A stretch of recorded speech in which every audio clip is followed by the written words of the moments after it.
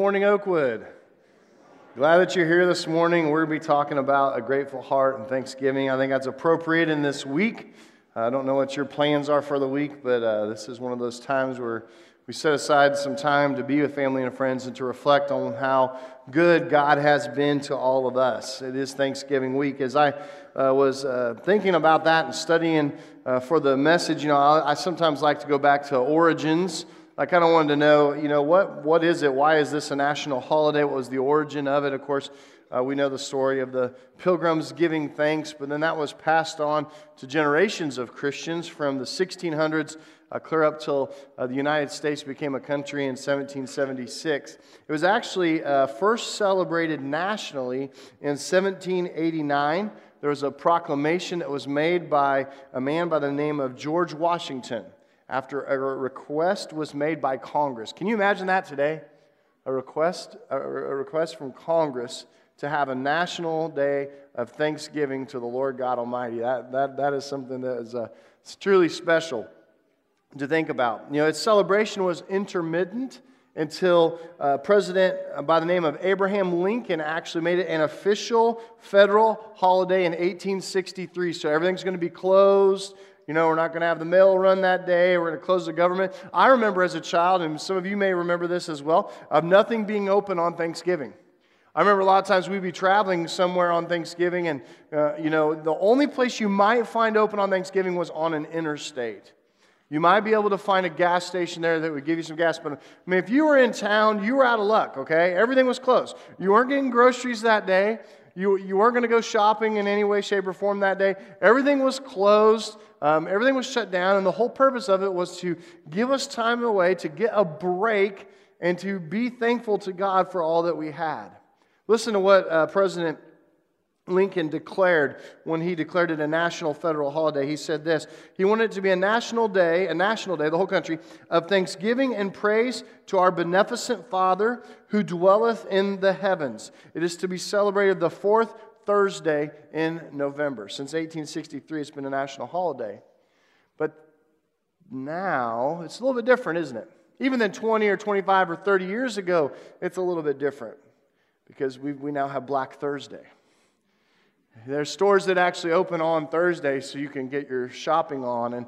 And that's followed by Black Friday, which we may have known about for quite some time. But it's amazing how much is open on Thursday. It's amazing how it's become much more about turkeys and just it's National Turkey Day and the thoughtfulness behind a nation being thankful to God for what He had given them has now become so secularized to the point sometimes I think we get distracted by that. I don't think that we understand fully what it's really all about. And we need to be reminded that we need to be praising our Heavenly Father and thankful to our Heavenly Father all the time. And so I want to share a story with you about that today in the Word of God, Luke 17. So if you have your Bible, turn to Luke 17. If you don't have your Bible, you can grab that one that's around you and turn it to page 876. And I'll be right there at Luke 17, and as always, you're welcome to follow along in the app on your phone or your tablet. If you don't have that downloaded yet, we encourage you to do so. Just search Oakwood Enid, and you will be able to download the app and have all the sermon notes and all of that. Luke 17, and we're going to begin here with verse 11. This is Jesus, and he's traveling somewhere, and this is what happens. On the way to Jerusalem, he was passing along between Samaria and Galilee. And as he entered a village, he was met by 10 lepers who stood at a distance and lifted up their voices, saying, Jesus, Master, have mercy on us. And when he saw them, he said to them, Go and show yourselves to the priests. And as they went, they were cleansed. Then one of them, when he saw that he was healed, turned back, praising God with a loud voice. And he fell on his face at Jesus' feet, giving him thanks. Now he was a Samaritan. And then Jesus answered, Were not 10 cleansed? Where are the 9? Was no one found to return and give praise to God except this foreigner? And he said to him, Rise and go your way. Your faith has made you well. You know, one of the disadvantages we have sometimes in reading a biblical text like this is that we don't understand what exactly they're talking about because the context is so different than our context today. I'm just curious, by show of hands this morning, how many of you have ever had leprosy? Anyone here ever had leprosy? Okay, I was the same as first service. No one's had. How many of you have had a family member who has had a full-blown leprosy? Anybody here have a family member? It does exist in the world today, but nobody here. Okay, so it's kind of hard for us to read about lepers and leprosy. I remember teaching a story about using the word leper with children's ministry one time years ago, and I remember one of the kids thought it was a lemur. Thought it was an animal. A leper was an animal. So that gives a whole new meaning to the story. Is they come to be healed from being an animal. But anyway, it's one of those words that maybe it's not familiar to us, and so it's good for us to kind of understand what was a leper. What did that mean? And it was a terrible disease. It was a disease that was almost like, you could compare it today almost to a flesh-eating bacteria, but literally parts of the body would become infected and they would fall off. Like if your finger had leprosy, it would get really gross and really gnarly and could actually just deteriorate and die and fall off your body. I always make fun of this song to the tune of Yesterday by the Beatles. There's a song called Leprosy. I used to do it in children's ministry and stuff. It talks about leprosy. All my skin keeps falling off of me. I'm not half the man I used to be. Oh, I believe in leprosy. And that's just a good way to describe it, is it was this disease that you got and that you contracted, and it was highly contagious. And so if you got leprosy, basically your life with other people was over, except for other lepers. I mean, your life was over. It was so highly contagious. And it was so contagious that they would actually make lepers live in leper colonies. And so you kind of have your own group and your own herd of lepers.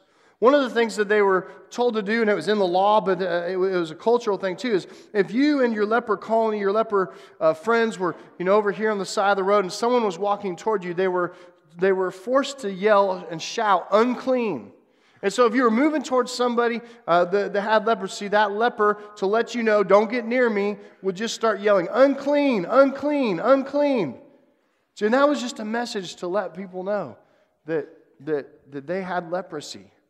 It was so highly contagious. I remember reading a story one time about when they would want to have a source of water. They would not want the lepers to bring their bucket to go draw from the well. It exposed everyone to the disease. And so what they would do is the lepers would actually come near a village. They would set their bucket down and ask for someone to get them water. Someone would go draw water from the well with their bucket, come over to the leper's bucket while the leper stood at a distance, pour the water in, being sure to not touch the buckets or intermingle it at all, then take their bucket back and then say, "Hey, lepers, you can come get your water." I mean, that's how they had to get water. It was such a contagious disease, and it was viewed by society as something that was so wretched and so horrible. And it's interesting, too, in the passage here, that what Jesus says. It says that when they cry out and they lifted their voice to him, saying, "Jesus, Master, have mercy on us," it says, and then Jesus said to them, what? "Be healed?" No, he said, "Go and show yourselves to the priests." This is something else that we need to understand. That the Jewish law said that only the priests were the ones that could declare them clean. And so if they were to re-enter society and actually be healed of their leprosy, it was the priests that had to examine them and had to certify them as clean and say that now you can rejoin the rest of society. It's interesting to note, too, that it appears that these men were not immediately cleansed. Notice what it says there. It says that as they went, they were cleansed. Jesus gives them a command to go show themselves to the priest, and it was as they obeyed him, as they went, they were cleansed. And then our passage says that one of them came back when he saw that he was healed. He had a right heart toward God. He appreciated the difference that Jesus had just made in his life. Which really brings us to the question today, why do so many people experience the goodness of God and so few return praise and grateful thanksgiving to his name? And as we come into this week and maybe this season, if you want to say that, of Thanksgiving, I want you to see two groups from the story today and see what makes the difference in each one. Because there were two groups of lepers in our passage today. The first group would be called the grateful lepers. The grateful lepers. You see, grateful lepers are those who are healed and never forget the disease they were healed from. They remember how good clean really feels after they'd been yelling unclean for quite some time. We don't know their exact stories. We don't know their ages. We don't know if they contracted leprosy when they were a teenager, if that's when they were pulled out of society. Maybe for some of them it had just happened months before. Maybe some of them years before. Maybe some of them had had leprosy since they were a child. They've just been fighting the constant infection and the constant part of that disease for many, many, many years. We don't know exactly, but we know that they should remember unclean. You know, sometimes I think this is how we are in our sinful state, is that we are unclean. That maybe sometimes we should be the ones calling out unclean before we come to the saving knowledge of Jesus Christ, before we are saved by His grace through faith. And this is how the leper in this account appeals to Jesus as one that is grateful for the deliverance of their dreadful existence. Grateful for the deliverance of not being lonely anymore, of not being an outcast to society, of not having to suffer with their condition because the Lord had healed them. And how many of us have not had to suffer anymore for our condition of sinfulness because of what the Lord has done for us? And this one leper was so grateful that he wanted to express that in his actions. And it says in the passage that he actually returned to Jesus to give thanks. I love what it says at the end of verse 15. It says that when he saw that he was healed, he turned back, praising God with a loud voice. Everybody could hear him running back to Jesus and just praising the Lord for the healing that had come upon his life, for his deliverance, for his even salvation. And for some of you, that's exactly what needs to happen this week. Is you need to turn back and you need to return to God. And you need to be able to thank Him for saving your life. Because you need to be a grateful leper. But then there was the second group, the ungrateful lepers. You see, ungrateful lepers are those who are healed and they go on acting as if they never had the disease or needed the healing. They don't acknowledge or even remember their former state, so it's maybe hard for them to be grateful. They've eliminated that from their mind. Once they're cleansed, once they got what they wanted, they forgot all about God. They took their good health and they ran with it, literally. And I wonder if there are times where we do the exact same thing. Oh yeah, we're quick to go to God when we want something from Him. We're quick to cry out and call upon His name. But as soon as our lives take that turn for the better, as soon as we find ourselves in a better circumstance or situation, or God answering our prayers, we find ourselves not praying as much as we did before, not grateful for our deliverance, not thankful for what God has done, not praising His name, and not remembering what our situation was like before He intervened. You see, these lepers were so completely healed that they got to return to normal life. I think that's what happens to us sometimes. So we go through this thing and then we get to return to normal life, and they quickly forgot who had offered them the gift of mercy and healing in the first place. They've been outcasts in society for so long that they got to go home. Got to go back in their social circles and their social clubs. Some of them got to go back to their golf buddies and actually go to the swimming pool and not be ridiculed. Sometimes they had been always given the greeting of unclean or had to yell at themselves to other people. Well, now that was replaced with a handshake or a high five that maybe they hadn't had in some time. You see, the untouchables were now the embraceables. The infected could now be respected.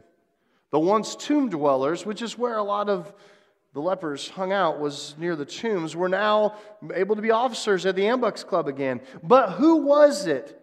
Who was the one they had to thank for all of that? It was Jesus, the Son of God.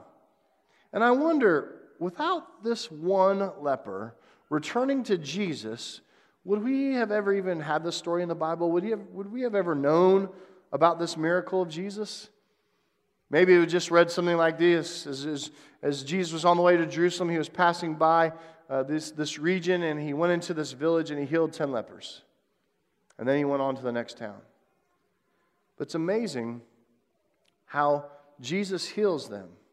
They receive so much a new life, a new existence from God. And yet there's only one that will return and thank Him for the new life. I think this maybe points to a heart problem as much as it might be a head problem. Because I think we're in the same boat, aren't we? If you don't help yourself to remember sometimes, and to really weigh that and let that lay on your heart of who you were, what it was like before God intervened in your circumstances, what it was like before God intervened and saved your soul. Remind yourself of all that the Lord has done for you. And you'll forget to thank the Lord with gratitude for His grace and His mercy and His love. As we come upon this Thanksgiving week, we all have something to be very thankful for. We read this throughout the Scriptures. Let me share some of the things from Scriptures that people were thankful for. In Psalm chapter 9, verse 1, it says, "I will give thanks to the Lord with my whole heart. I will recount all of His wonderful deeds." In Psalm 100, verse 4, it says, "Enter His gates with thanksgiving and His courts with praise. Give thanks to Him and bless His name." In Psalm 106, verse 1, it says, "Praise the Lord. Oh, give thanks to the Lord, for He is good, for His steadfast love endures forever." And in Psalm chapter 107, I'm actually going to read 22 verses of this psalm to you. And I want you to follow along and really listen to what the writer is saying here and how he is praising and giving thanks to the Lord. It begins in verse 1, Psalm 107. It says, "Oh, give thanks to the Lord, for He is good, for His steadfast love endures forever. Let the redeemed of the Lord say so, whom He has redeemed from trouble, and gathered in from the lands, from the east and from the west and from the north and from the south. Some wandered in desert wastes, finding no way to a city to dwell in, hungry and thirsty. Their soul fainted within them." Have you ever been there? Ever been to that point where your soul is fainting within you? Look at verse 6. It says, "Then they cried out to the Lord in their trouble, and He delivered them from their distress. He led them by a straight way till they reached a city to dwell in. Let them thank the Lord for His steadfast love, for His wondrous works to the children of man." Look at the next part here. "For He satisfies the longing soul. And the hungry soul He fills with good things. Some sat in darkness and in the shadow of death, prisoners in affliction and in irons. For they had rebelled against the words of the Lord and spurned the counsel of the Most High. So He bowed their hearts down with hard labor. They fell down with none to help." And then, verse 13, "Then they cried to the Lord in their trouble, and He delivered them from their distress. He brought them out of the darkness and the shadow of death and burst their bonds apart. Let them thank the Lord for His steadfast love, for His wondrous works to the children of man. For He shatters the doors of bronze and cuts in two the bars of iron. Some were fools through their sinful ways, and because of their iniquities they suffered affliction. They loathed any kind of food, and they drew near to the gates of death." In verse 19, "And then they cried to the Lord in their trouble, and He delivered them from their distress. He sent out His word, and He healed them, and He delivered them from their destruction. Let them thank the Lord for His steadfast love, for His wondrous works to the children of man. And let them offer sacrifices of thanksgiving, and tell of His deeds in songs of joy." We read that passage. There's actually three parts. I don't know if you caught it. There's actually three parts that actually repeat themselves. In verse 6, in 13, and 19, it says the exact same thing. It says, "Then they cried to the Lord in their trouble, and He delivered them from their distress." But then there's a second verse that repeats three times. It's verse 8, 15, and 21. And it says, "Let them thank the Lord for His steadfast love, for His wondrous works to the children of man." And I love what it says in verse 22. "And let them offer sacrifices of thanksgiving, and tell of His deeds in songs of joy." It made me think about worship this morning. That maybe you're one of those that just comes in and you're not really singing the songs of joy. You're not praising Him praising God with a loud voice like it talks about in verse 15. And I know sometimes, singing might not be your deal, but the Bible says that we're supposed to do that. It's supposed to be our response as humans, is to sing and shout and proclaim the praises of the Lord. We have one of our elders that can't carry a tune in a bucket. I'm not going to say who he is. But what I love about him is he sings out.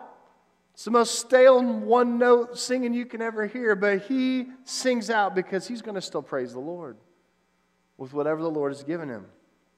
I want us to have that heart. I want us to have, what does it look like? What is a sacrifice of thanksgiving? What does it really mean to tell of his deeds in songs of joy? I think for some of us, we need to remember that while you were still yet covered in the leprosy of sin, Jesus came. He offered you healing. And he rescued you. He saved your life. And you have a lot to be thankful for. You have a lot to be grateful for. And if you are, and if you feel that even right now in this moment, how do you express and show that to God? How are you actually showing him that you are grateful? Because if you are this morning, I want to challenge you to do two things this week. And the first one is this. It's real easy. Thanksgiving. Return to give him thanks. Just like the leper in our story did, he made an effort and he returned to Jesus because he was so thankful for what the Lord had done in his life. He actually had to change his direction. He actually had to stop his progression. He had to pause and he had to go back to Jesus, and he returned to him. And 90% of lepers didn't return to God and give him thanks. I wonder what that percentage is like for us as Christians today. Could we have a similar percentage? That 90% of us won't pause and give thanks to God? That 90% of us won't do what it says in verse 15 and praise God with a loud voice? That we won't return to him and be thankful for him for all that he has done for us? You see, the problem sometimes, I think, is that we are quick to pray and ask, but we are slow to praise and thank. We're quick to pray and ask when we need something from the Lord, but then that's kind of where our prayers end. As soon as he's answered our prayers, then we are slow to praise and thank. And that should just be a continuation. I'm not telling you this morning that you shouldn't be quick to pray or that you shouldn't be quick to ask something from the Lord. When he answers those prayers and you begin to do an inventory of your life, you begin to look at all the blessings of your life, don't be slow to praise and thank him. But give him praise and give him thanks right there. So the first one is thanksgiving, that we need to return to give him thanks, to go back and give him thanks. And the second one is thanks-living.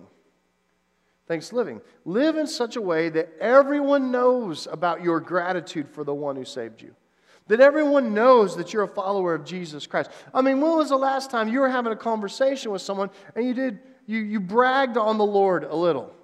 Maybe that needs to be your social media points for the week. Is you're going to brag on the Lord and what he has done for you, wherever you are, whoever you're with. Let them know and let them see your gratitude and thankfulness for your Savior. And you give him praise in public circles, and you let the world see your dedication to him because of what he has done for you. You have his praise always be on your lips. And you remember his mercy, his love, and his grace that has redeemed you. And you're thankful because it's freely given to you. I want to close with a story. There's a first grade class at a public school, and the teacher was getting ready for Thanksgiving break and had decided to do a project. And she'd asked all these first graders to get out a blank piece of paper and to draw what they were thankful for. I mean, that sounds so simple, doesn't it? Just get out and draw what you're thankful for. Now, this class, probably like a lot of classes today, had a lot of different socioeconomic representations in it. I mean, there were some kids that had everything, and the teacher knew. I mean, they show up to school, they got new shoes, and they got new clothes, nice clothes all the time, and they've got all their school supplies in their backpack, and anything that they need, they can have. And there were other kids that maybe showed up, didn't have their school supplies the first day of school, or maybe didn't have what other kids had, and it was one of those things that it's kind of hard. And this teacher loved those students and loved all those students the same. It didn't matter what their background was. But they give the piece of paper out, and they're all drawing. And some of them, one of the little girls had drawn like 24 boxes on her paper, like this grid, and had 24 images of Thanksgiving. I mean, she had these toys and these shoes and these, bicycle and inline skates and video game system and, some kind of iPhone or iPod.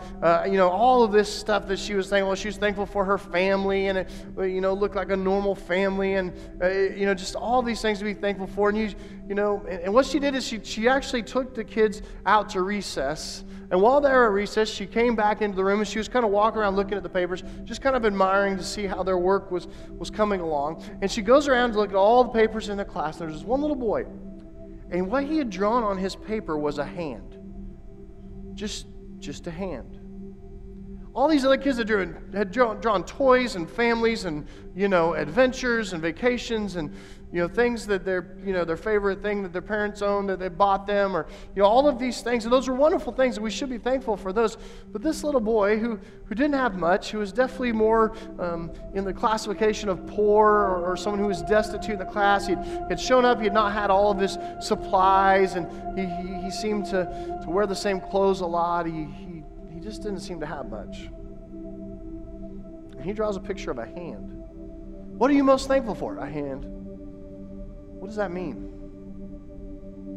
Well, the kids were coming off the playground from recess and coming back into the classroom, and they do what a lot of kids will do. They like to look at other people's papers, right? And they're walking in the room looking, and they're like, oh, I have one of those too, and, and they're going around. But they're all looking at the little boy's paper. It just has a picture of a hand on it. And everybody knows it's a hand. It's drawn well enough. You know what it is. It's a hand. It's got 5 fingers.